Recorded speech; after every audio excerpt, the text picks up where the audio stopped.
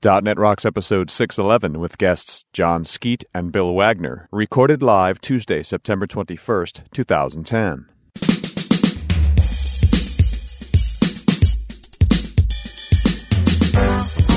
This episode is brought to you by Telerik and by Franklins.net, training developers to work smarter, and now offering video training on Silverlight 4 with Billy Hollis and SharePoint 2010 with Sahil Malik. Order online now at franklins.net. And now here's Carl and Richard.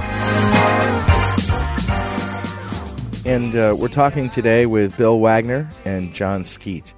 Bill Wagner, co-founder of SRT Solutions, has developed commercial software for the past 20 or so years, leading the design on many successful engineering and enterprise Microsoft Windows products. He now spends his time facilitating .NET adoption in clients' product and enterprise development. Bill's principal strengths include the C# language, the core framework, smart clients, and service-oriented architecture and design. Good morning, Carl. How are you doing? Hey, Bill. Jon Skeet is a C# and Java developer currently working at Google in the UK. For many years, he's been a frequent poster in technical news groups and has been awarded the C# MVP by Microsoft since 2003. His C# website contains some of the most frequently referenced articles on topics such as singleton implementations and parameter passing. He was a member of the writing team for Groovy in Action in 2007, and his first solo book, C# In Depth, came out in May 2008. Jon is interested in tracking how languages and platforms are evolving to blend imperative and functional styles of programming, as well as providing more support for parallelism. Welcome, Jon. Hey, nice to be here. Well, you've both been on the show before. Of course, Bill, you've done several DNR TVs and been on a couple of times. The last one was 391 in October 2008. And Jon, you were on show 383 in October 2008. Welcome back. Nice to be here. It's nice to be here. Thanks a lot for having us. And both C# guys. I was surprised when I looked at the numbers and went, wow, we did in-depth C# shows a month apart in 2008. Yeah. Well, it was a big time for C#. Nothing wrong with that. No, not at all. But, honestly, I don't think we've really done a real heavyweight C# 4.0 show, although we recently had Anders Halsberg on, and he certainly had some opinions on what's going on with C#. Yeah, and it was interesting to hear the direction they really want to take it in. Link was the big story, back then. And every time I use it, I'm just amazed at how easy it is. And the things that go along with Link, I think, make a big difference. So I still haven't seen any XML APIs nearly as nice as Link to XML. It's just beautiful. It is beautiful. And it shouldn't be. It's got all these kind of string conversions and abusing implicit conversions all over the place, and it just works. Yeah. It's a true work of mad genius, if you see what I mean. Yeah, you really have to suspend your taste for mixing, to breaking the rules in the editor and the way you think of things. Like, if it weren't for slight coloration, you wouldn't be able to figure out what was going on if you just looked at it. And things like the constructors for XElement, you look at it and say, well, it's taking object or an array of objects. Hey, where's my strong typing? Oh, but it's going to do all these different things and depending on exactly what you've got. So it all sort of makes sense, and then you try to use it, and it's just beautiful. It just works. It's lovely. Yeah, that's actually one of the things I really like there is it's really nice to be able to make small snippets of XML that get used in a lot of different kinds of documents. Right. And just how easy it is to write an XML document or to parse an XML document.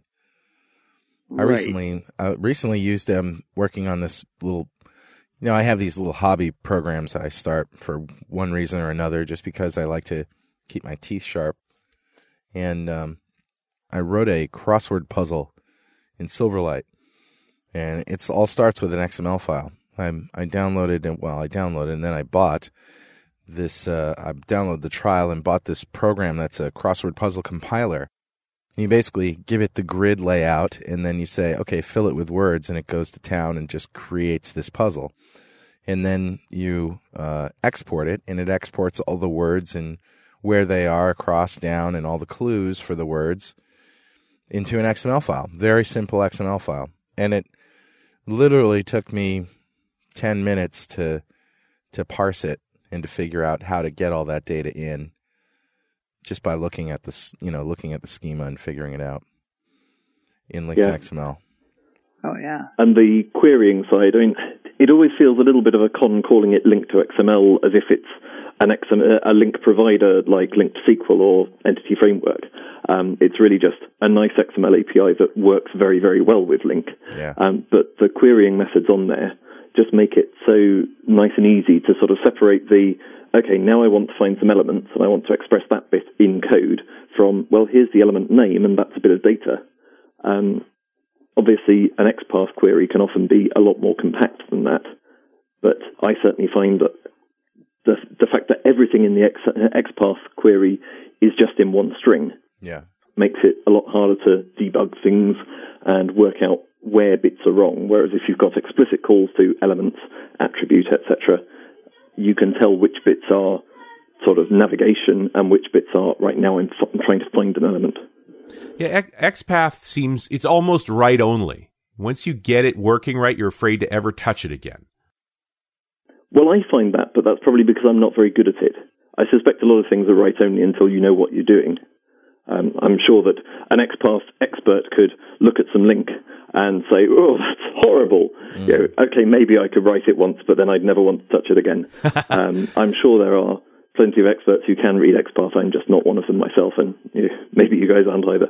But I think you bring up the real distinction, which is LINQ's readability and functionality serves us well because we don't work with XML every day.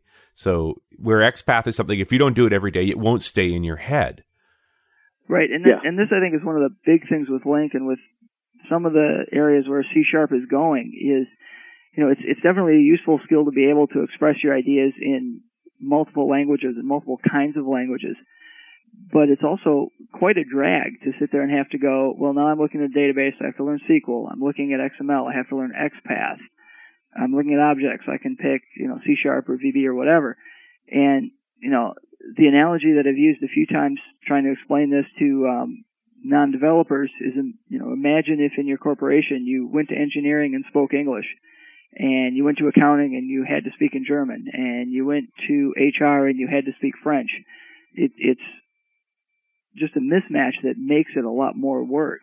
And having a good API in whatever language you want to use makes that so much easier to just not have to become an expert in so many different ways of expressing ideas.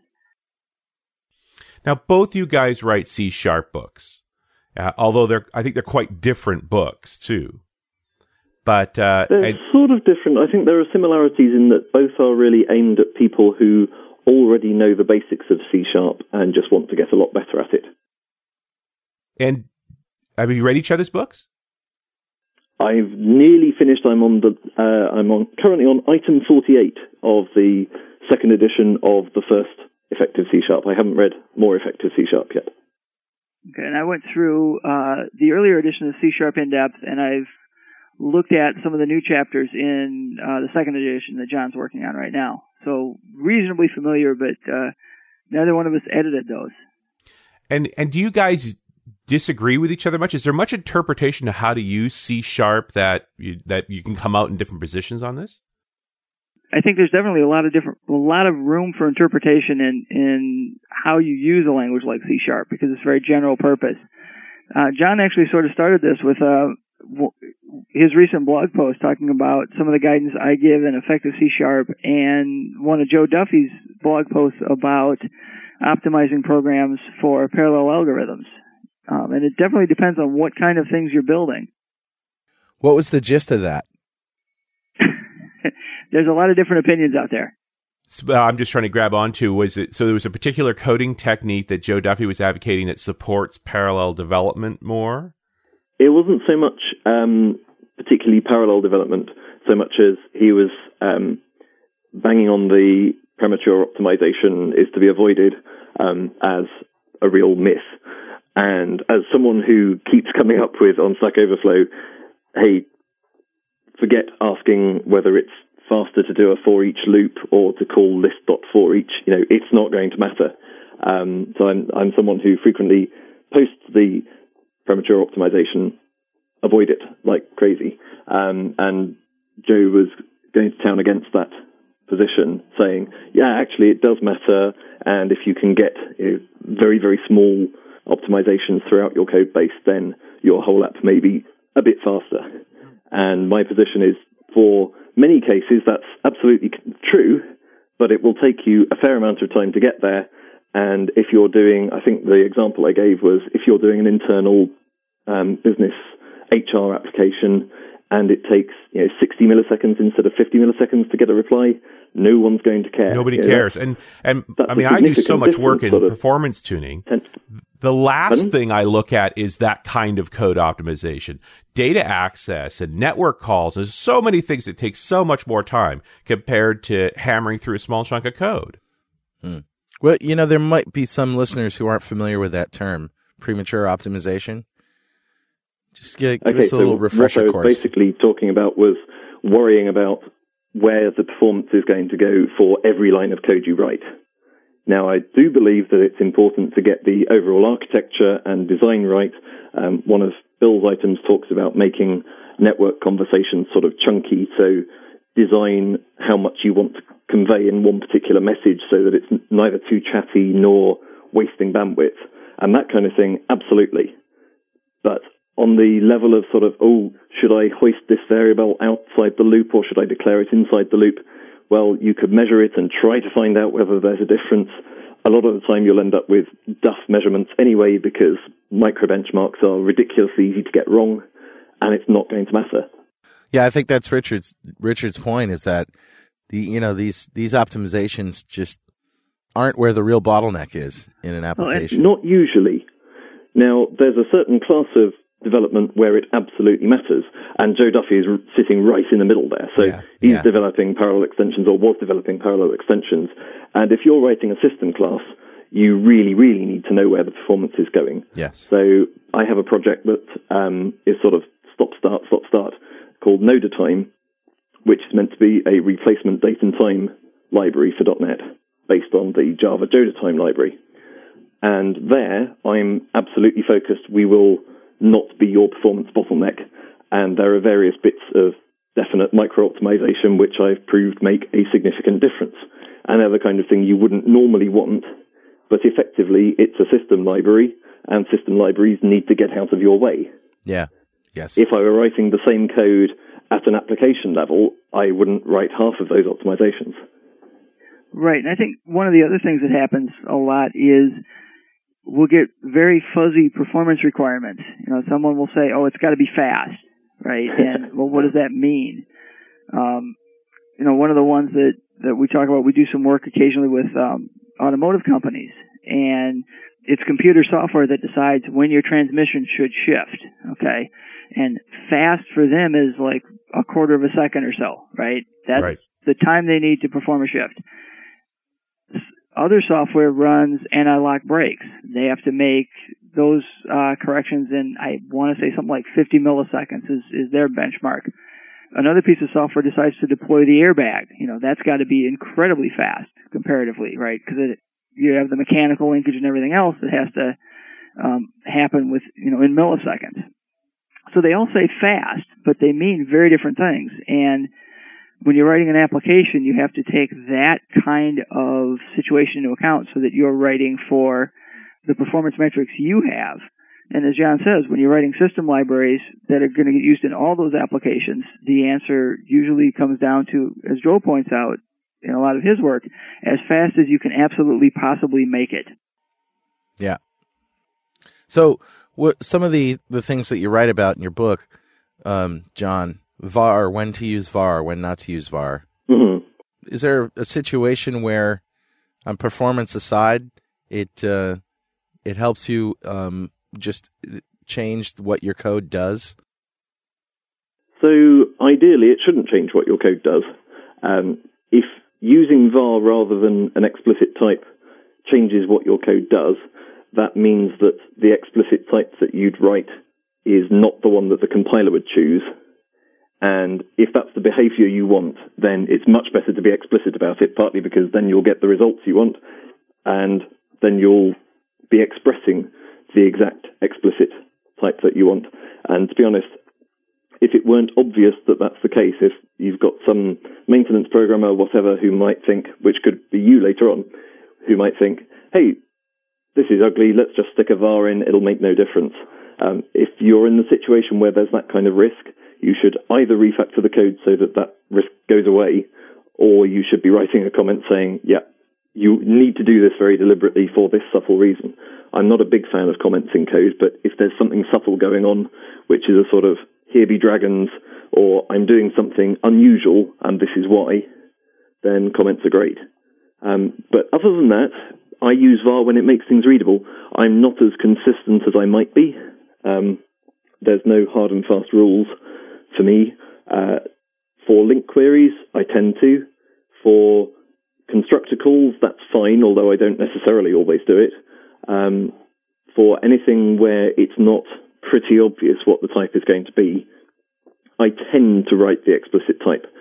But Eric Lippert has a wonderful way of describing when it might make sense to use var and when it might make sense to use an explicit type of variable, which is whether you're trying to emphasize what the code is going to do or how it's going to do it.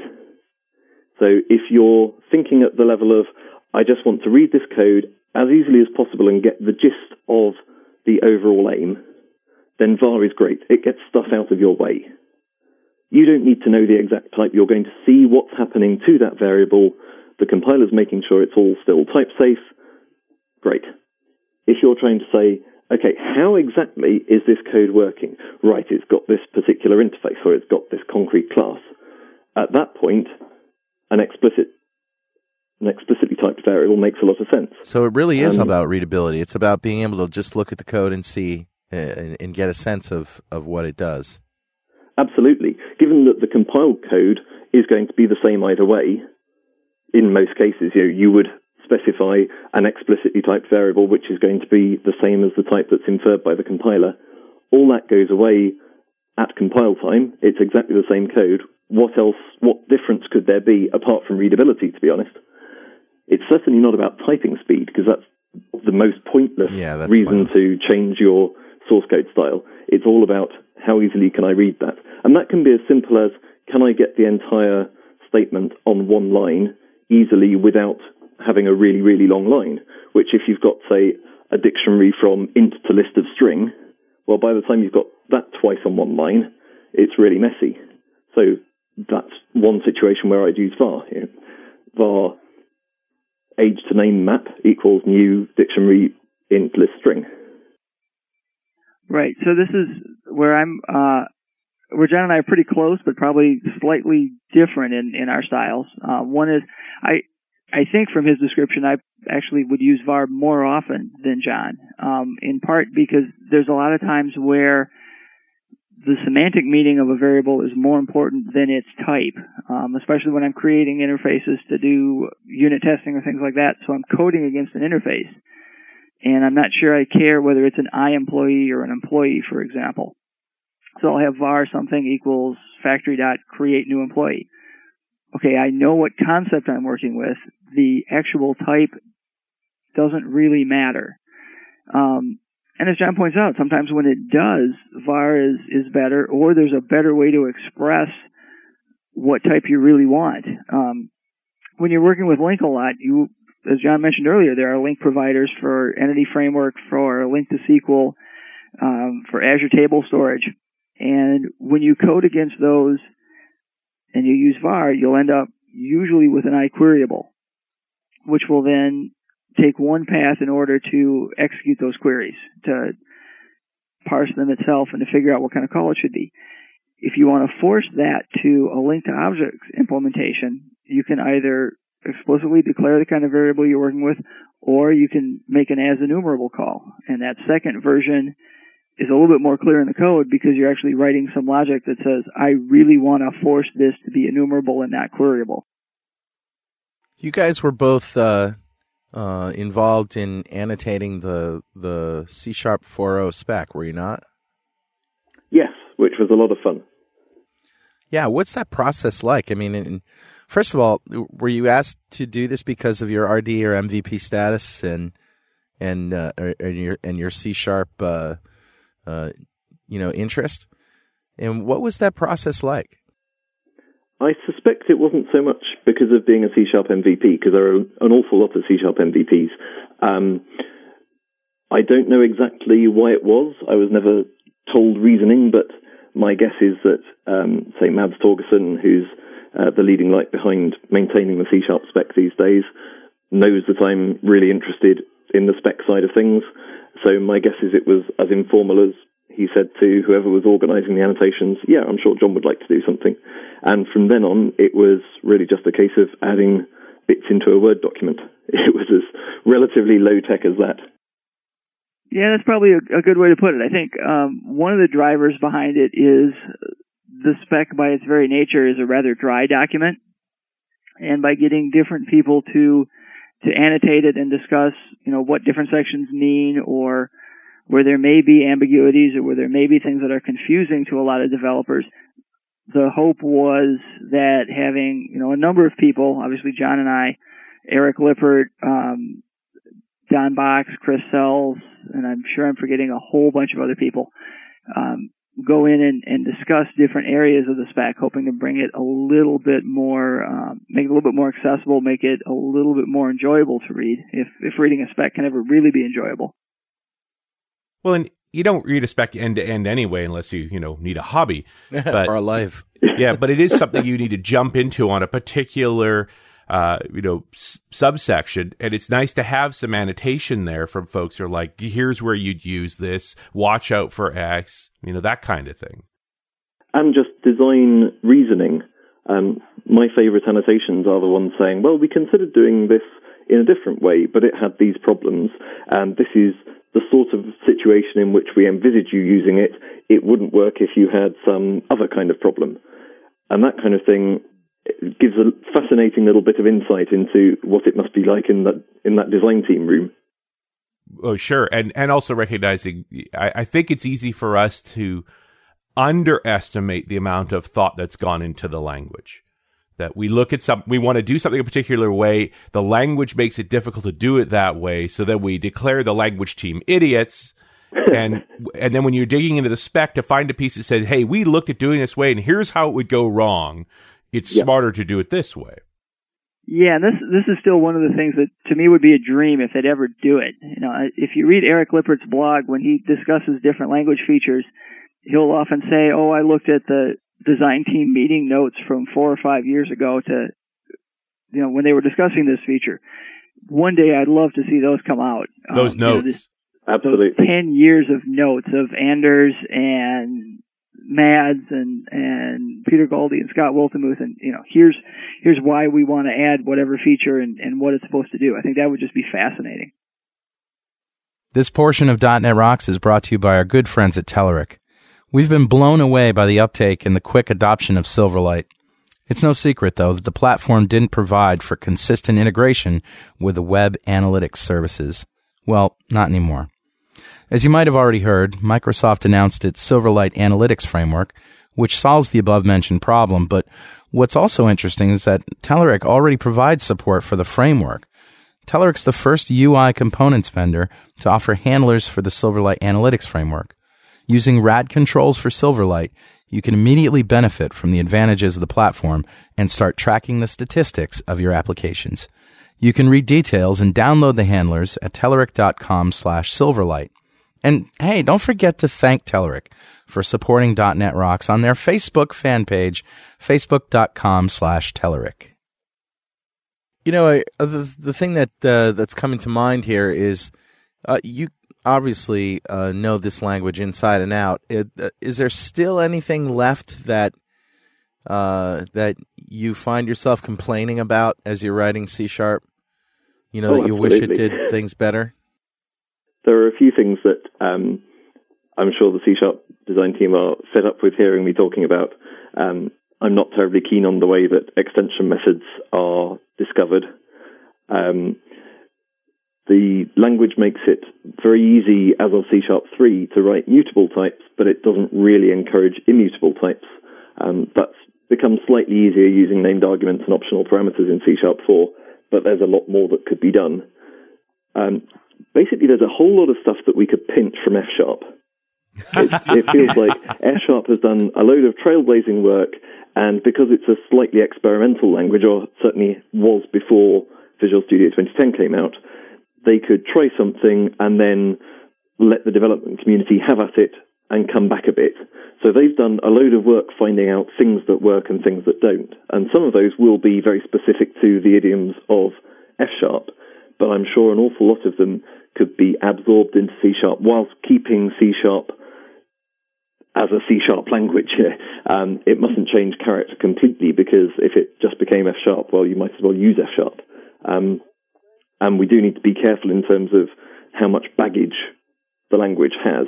I don't know how many more versions the C# team can actually bring out before they declare, right, we're done, we can't add anything more to this without it just becoming an enormous monster that no one's ever going to learn from scratch. Yeah, that is the problem, isn't it?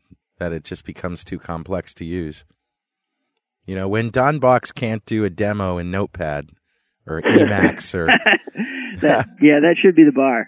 That should be the bar. Well, I still do an awful lot of my Stack Overflow programs in not actually Notepad, but a little Emacs clone called Jed.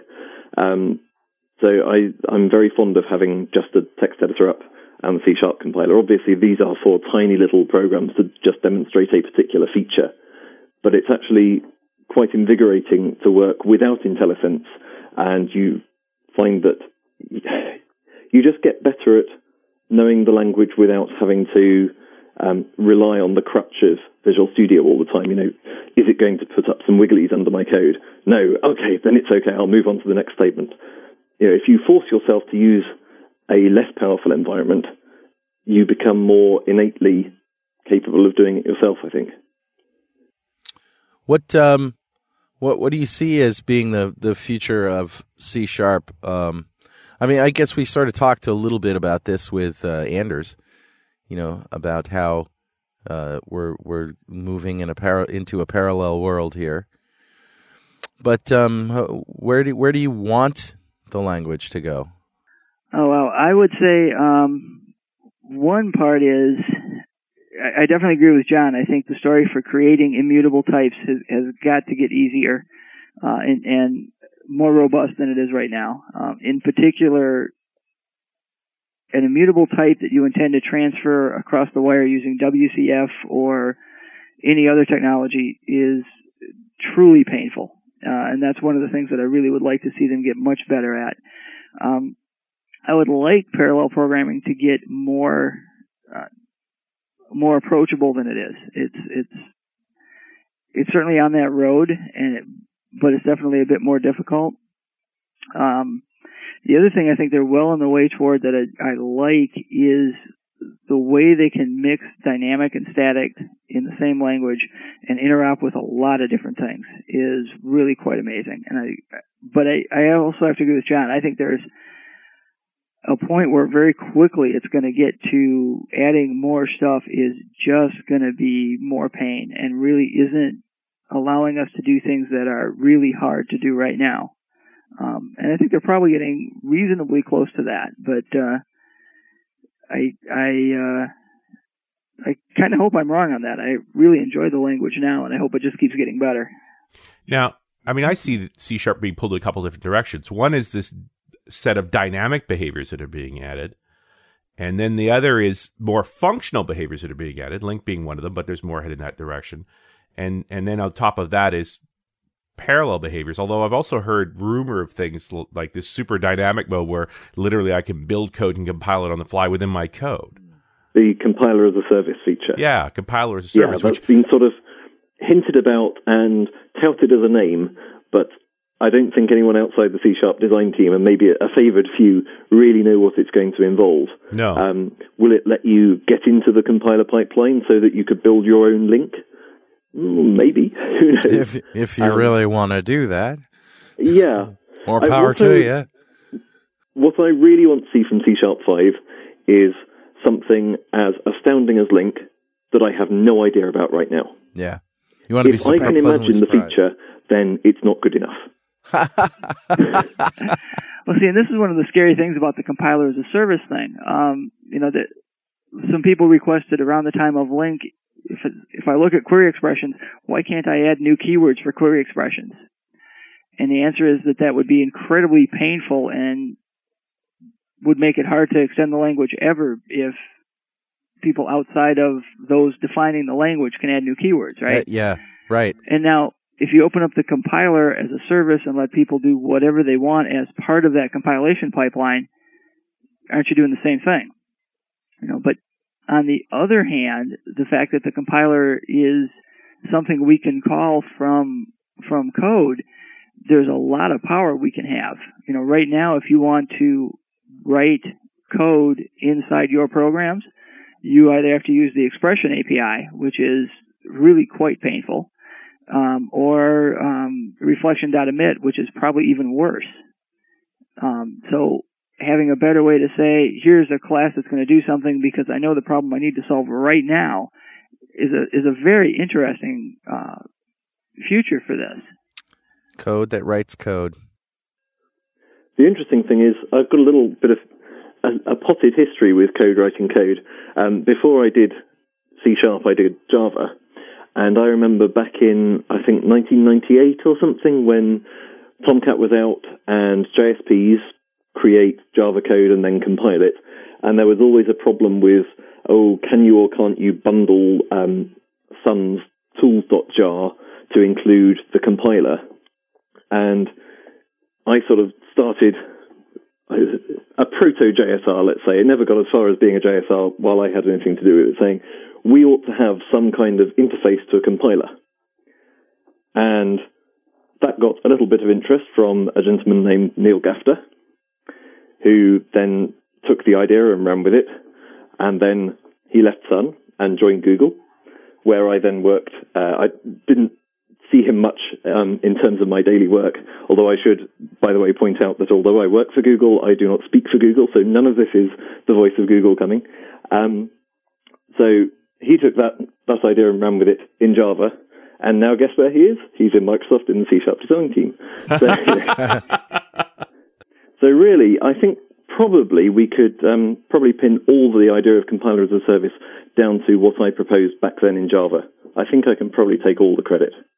Oh, well, please do. I think that's fair, don't you? Yeah. A couple of emails. I still debate whether this is actually a good idea. I mean, it's a fun mental exercise to what would you have to do to make that work. But show me the programs that would be better served from this technique. I honestly heed Bill's warning about, if you take this to its logical conclusion, you're left with a language that looks a lot different from C#. You're left with stuff being written on the fly that is kind of difficult to read and to follow. Well, what you end up with in some ways might be C++, which isn't so much a language as the basis of another language that you build stuff in. Yeah, that's sort of what I'm getting at. So, and we've seen C++ being used very, very well, and we've seen hideous abuse of it. Now, my gut feeling is that not enough of us are good enough at language design and working out how to best use language features that we want an awful lot of that power, because I can see horrible things happening. But I can definitely see some good things as well. I don't know, I have a great degree of trust that the C# team will give us something that actually fulfills a need without giving us too much power, or at least making it too tempting.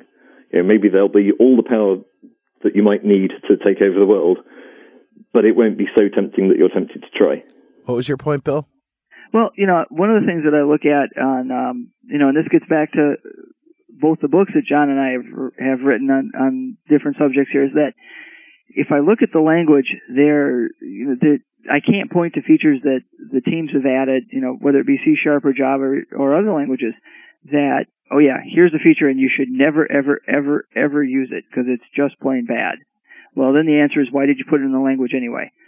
And yet, if you listen to a lot of people talk about, guidance, you will hear people say, never use var. Well, it's more nuanced than that. There are places where it really helps. never use anonymous sites or whatever the case may be. And I think the same is true for, generating code. It is not the first tool you reach for off your bookshelf, but there are times when, if I write a small bit of code right here because I know what I'm trying to do, and have my program generate code, it is a better solution than whatever else I could come up with. One very simple one we had is that in one of the research projects, there's an enormous amount of numeric data that gets cranked out, and we put in some very simple ways to do some computations between the different columns in this massive grid. We try to keep it as simple as possible, and even then, trying to generate code to compute those things at runtime was truly painful. And it would be great to say, yeah, here's the quick C# method that computes A divided by B, whatever it is. And if we keep that very bounded, I think there's a lot of power there. That's interesting, Bill. That's a good way to think about the problem. And again, Microsoft's never held back from giving us enough rope to hang ourselves with. Oh, and neither is anybody else. Like John said, C++ has got some incredibly powerful features. And there are times when there's the right things to grab, and there are other times when no, they really aren't. Yeah, sometimes it's really not a good idea. I find when I go back and use languages that aren't .NET languages that generic support is just something that I completely lean on so much now. That and I remember what life was like before generics. The dark times. It wasn't fun.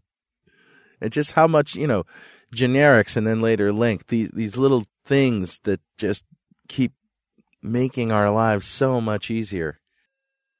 And the funny thing about generics is everyone, all authors, myself included, bang on about it makes your code type safe, you won't get those nasty cast exceptions. And I don't remember ever actually getting many of those cast exceptions. It's not that our code was actually faulty, but it's the fact that it couldn't express what it was trying to do. So right. You had this map or list or whatever, and you had extra long names to sort of indicate what might be in it, but nothing checking it. And you just felt insecure because you didn't really know what was going to be in there, and nothing would stop you from making a mistake and lead you into doing the right thing at the right time.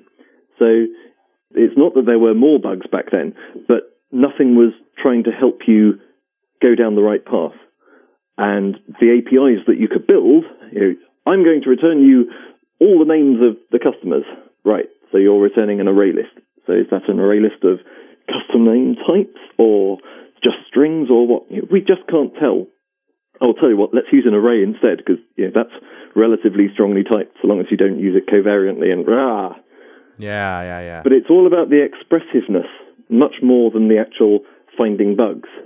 One of the things I find interesting in dynamic languages, I don't know a lot of Python and Ruby, and I really need to find out one time. But I can't help feeling it would be nice if you could indicate in a dynamic language, okay, it doesn't have to be like this, but this is the sort of shape that something's going to have, a parameter or a return type.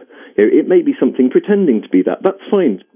Keep as dynamic as you like, but have a way beyond just names of functions of indicating what's going to come out or what you expect into a method or function or type.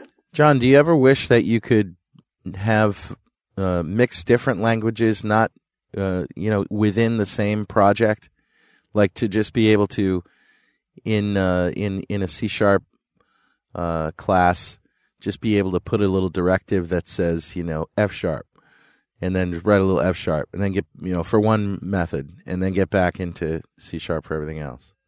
If I knew F# better, I might. Very, very occasionally, it might be interesting to be able to put IL directly into C#. Mm-hmm. There are just a few things that you can express in IL that you can't express in C#. And I've typically investigated those and found silly things that you can do with them and thought, no, it's not really worth it. but possibly if you could put IL in directly, that might be useful. Given how easy it is to have different projects within the same solution in Visual Studio, and you can have one C# project, one F# project, so long as you don't get a problem with circular dependencies from that, I think usually it's okay. I suspect it's one of those things that would cause more harm than good overall. Yeah, you're probably right. It really isn't that much difference. And the reality is that, if you should probably be separating your classes into separate files anyway. You might as well just move them to a different assembly. Well, there are actually some runtime performance implications, and this kind of loops back to where we started with the premature optimization, in that there are some performance implications having to do with crossing assembly boundaries. There's a trust boundary there, depending on where that second assembly is located, and method calls across assemblies can't be inlined. If I remember correctly, I think the jitter that information might be a little out of date, but and that may or may not have implications. So it could be kind of cool, but I have never found myself actually wanting to switch languages between one or the other. And part of that to me is that VB, C#, and F# are all relatively complete languages. They all have slightly different strengths, but I never find myself so hobbled in one or the other that I really want to. Oh, what about XML literals? I mean, I knew you were going to say that, Carl. Yeah.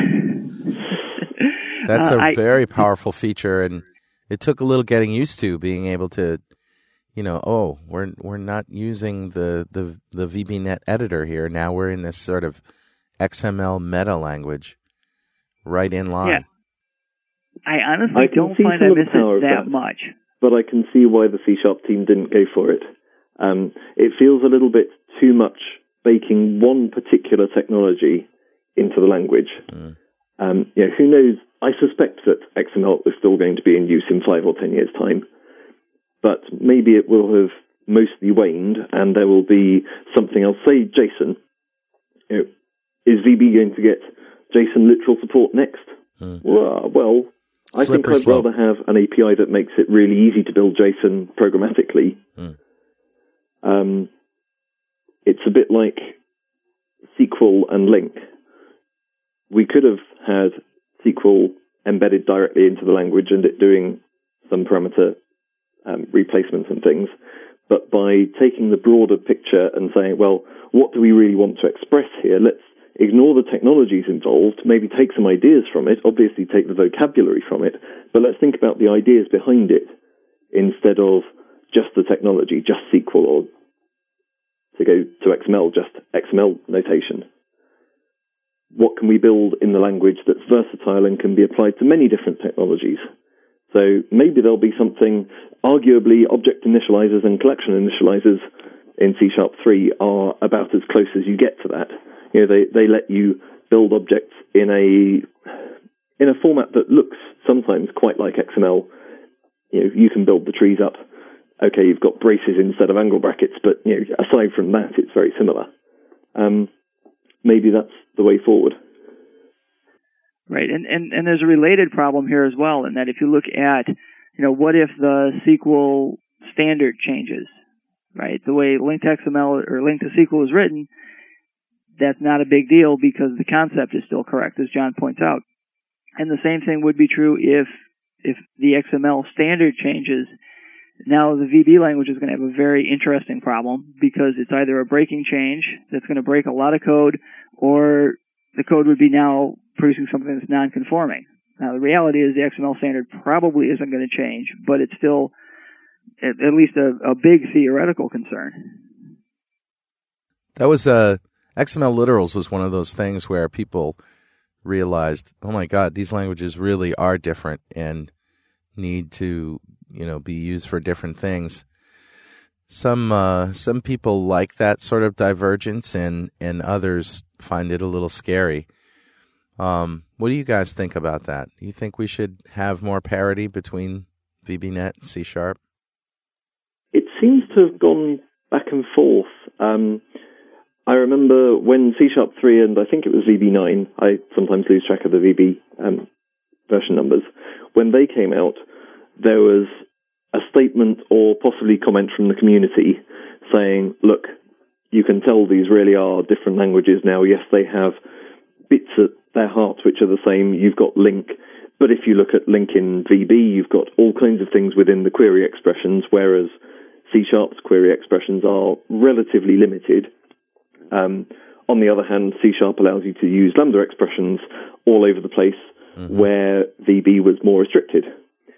And then C# 4 and the next version of VB came along, and suddenly C# has late binding, and C# has optional parameters and named arguments.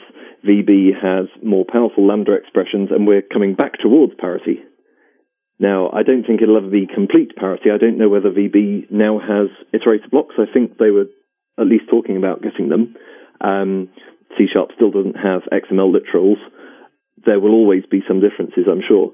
But I can't really tell whether they're aiming for mostly feature parity going forward or not. I think my gut feeling is that they are, but we'll have to see.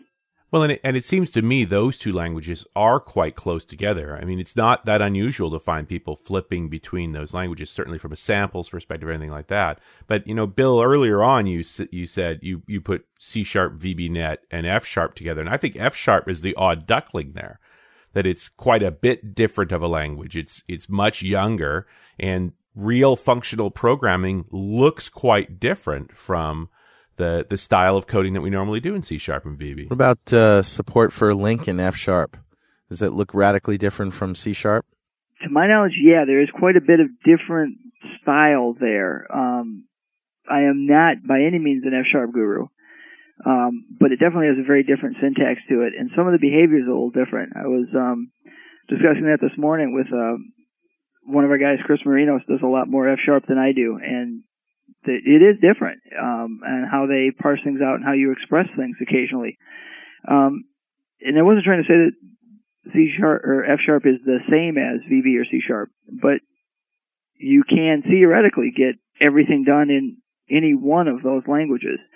I'll also admit I'm a little confused. I don't know if Microsoft is really going to bring the VB and C# feature list to complete parity or not.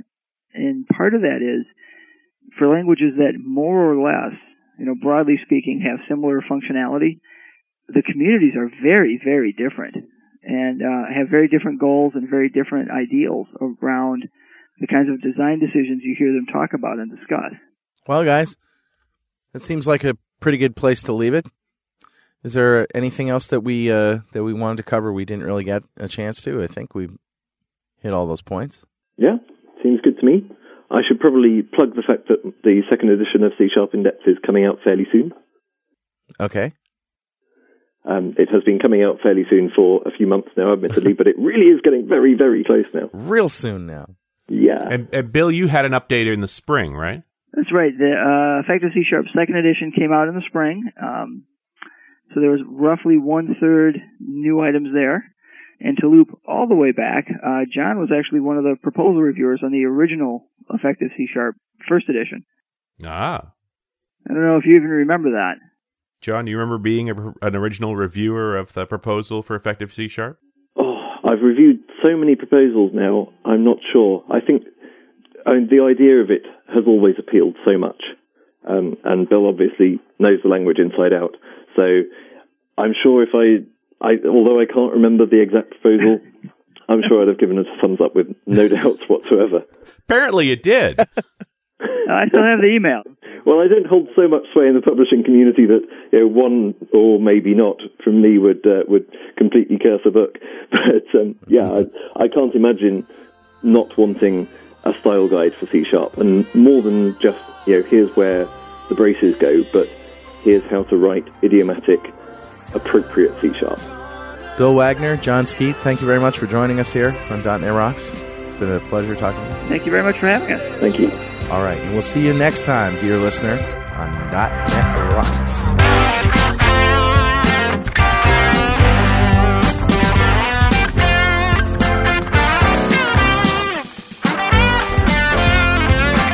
.NET Rocks is recorded and produced by PWOP Productions, providing professional audio mastering, video, post-production, and podcasting services. Online at www.pwop.com. .NET Rocks is a production of Franklin's Net, training developers to work smarter and offering custom on-site classes in Microsoft development technology with expert developers. Online at www.franklins.net. For more .NET Rocks episodes and to subscribe to the podcast feeds, go to our website at www.dotnetrocks.com. Got a transmitter band by the FCC. Yes, I'm a